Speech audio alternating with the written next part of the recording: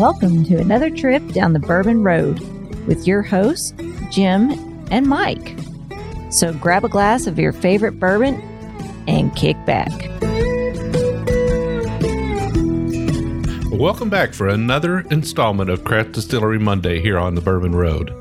We would like to thank our friends at Premium Bar Products for sponsoring this episode. If you're ready to step up your game at your home bar, check out premiumbarproducts.com to choose from their wide selection of glassware, all of which can be custom engraved with your personal message or logo. And there's no minimum order. So after the episode, head over to premiumbarproducts.com and check out everything they have to offer. Now, let's get on with the show.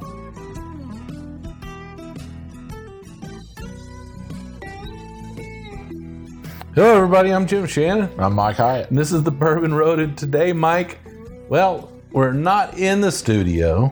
No, you got me sitting out here looking at your horses. Yeah. Well, it's only appropriate because of what we're drinking today. What are we drinking, man? We are drinking the new Pinhook rye called Rye'd. And it's their rye that was produced at the Castle and Key Distillery here in Frankfort, Kentucky. Yeah, it was produced over there. They refurbished. That's the old Taylor distillery, and they refurbished it to the Castle and Key. Now, this rye has been aging over there for 2 years now. That's right. So it's a younger rye, and it is, like you said, it is 97 proof. It's called Rye'd. It is. It's got a picture of the horse on the front, 16.3 hands.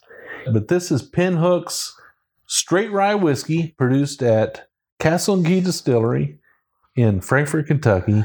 I think it's probably, what color would you say that is on the bottle? Apple juice. Yeah, it's apple juice. It's got kind of a lighter, it's kind of got like an apple juice color to it. So it's not real dark. It's got a white label and it's dipped in green wax, kind of a key lime wax. Key lime green. Key lime wax. So it's 60% rye, 20% corn, and 20% malted barley. I've heard some good things about this. I've not had it yet, Mike, but I think our friends John and Zeke from Dad's Drinking Bourbon have had this on the show. And if I remember correctly, they kind of liked it. Well, I don't know. Those two jokers, they like anything. Let's check it out. Let's do it. Oh, it's got kind of a refreshing nose on a little bit of spearmint. I'm getting a little bit of peach or nectarine on that. Yeah, there's got to be. Would you say the barley content was in this? 20%. Yeah, so I'm getting that for sure. It's definitely coming through in the peach. Maybe some little bit of spearmint gum in there. Yeah. It's very refreshing, very light, kind of on the nose. What you would expect from a rye. Now, this is that Kentucky rye, right? 60% rye. So this is a Kentucky rye. Now I'm going to go ahead and sip some of this. Oh, wow.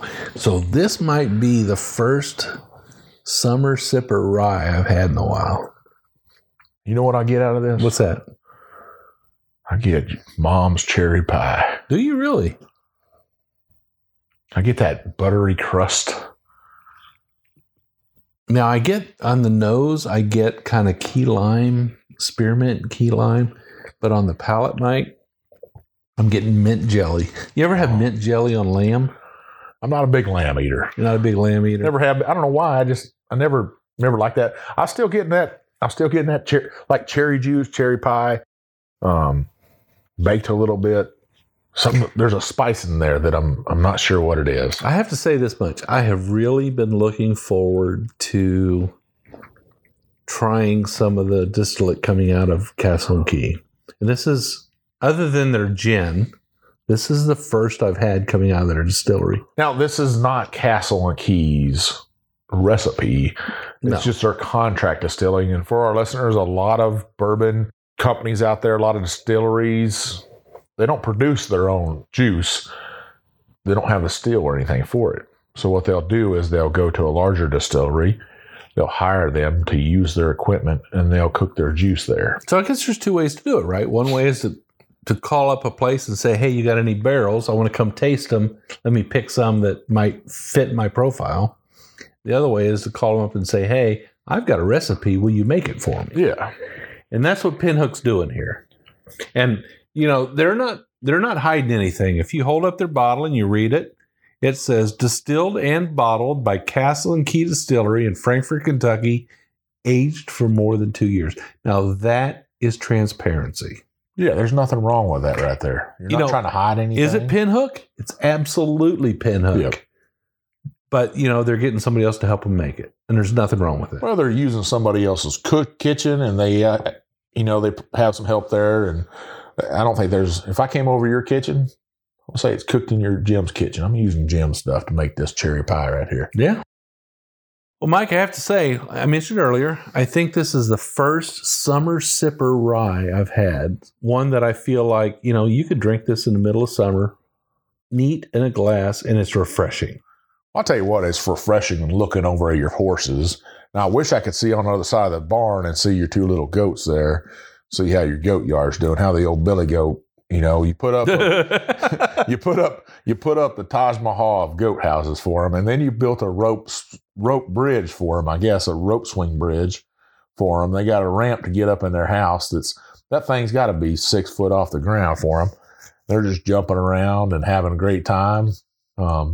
Yeah, they got names too. Peanut and Oreo. Peanut and Oreo. That's right. Well, the Oreo's kind of funny. He's a black goat, but he's got one white stripe right up his belly, up the side. Looks just like an Oreo cookie.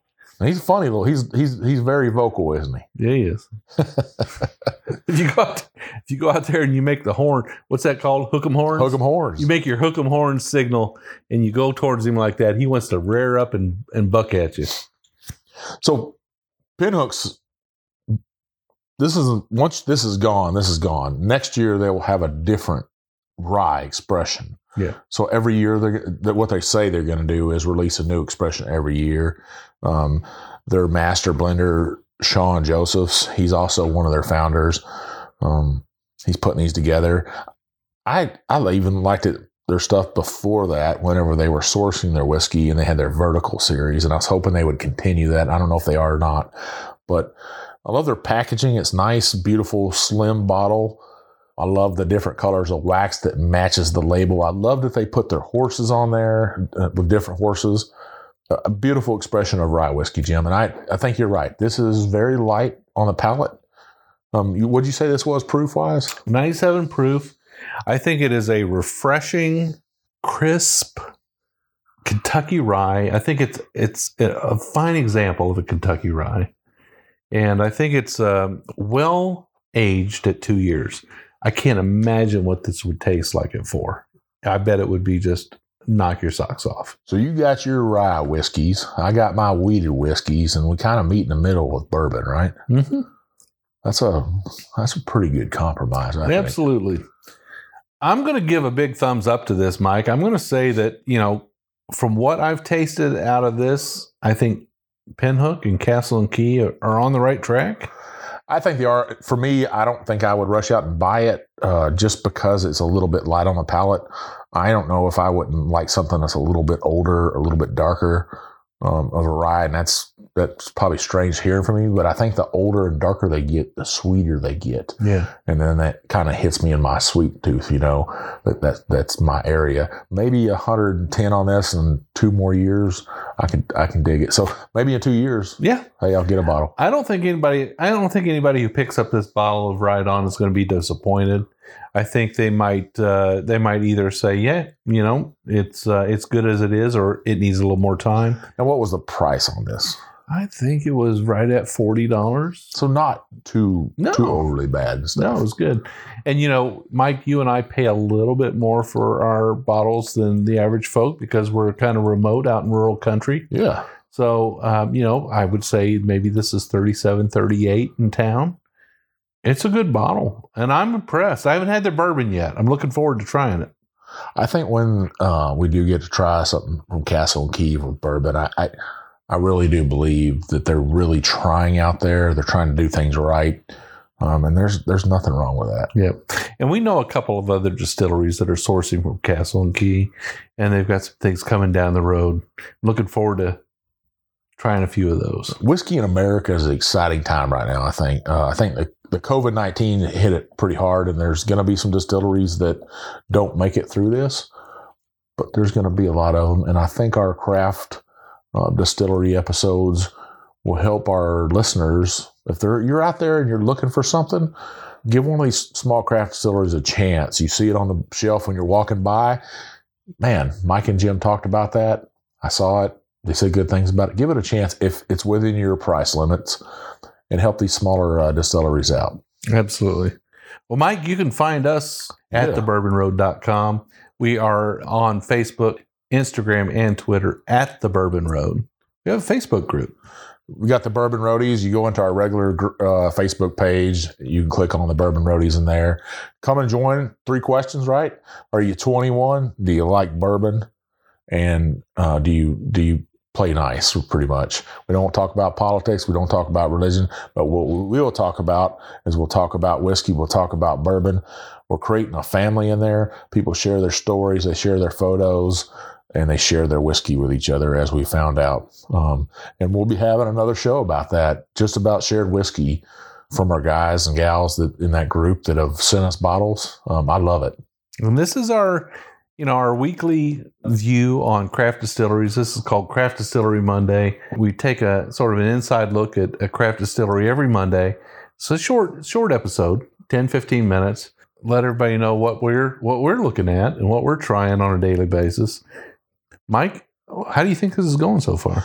I think it's going great. A lot of distilleries started reaching out to us. If you're a distillery and you want us to try your stuff, reach out to us, send us an email, send us an Instagram message, send us a Facebook message. We're not very secretive guys. We're in trouble if somebody's stalking us, Jim. That's right. But send us something. We'll link up with you. We'll tell you how you can get us some whiskey. We'll try it. We'll sit down. We're not going to pull any punches, though. That's right. We're just who we are. I mean, I like what I like, Mike. I like spicier. I like more aggressive whiskeys. You like the softer, sweeter side of things. Well, I'm surprised you like this, because this is definitely not aggressive. It's not. There's no pepper on it at all, Barry. You know why I like it? I like it because it's hot and it's summertime, and this is a rye that I think you can enjoy during the summer. I actually put a ice cube in this. Now, I like to drink my whiskey neat, but I might throw an ice cube up in here in the summertime. I think it'd be good in a meal, too. Yeah. Ice cold meal. Ice cold meal. Mike, we'll see you on down the Bourbon Road. We'll see you. Cheers.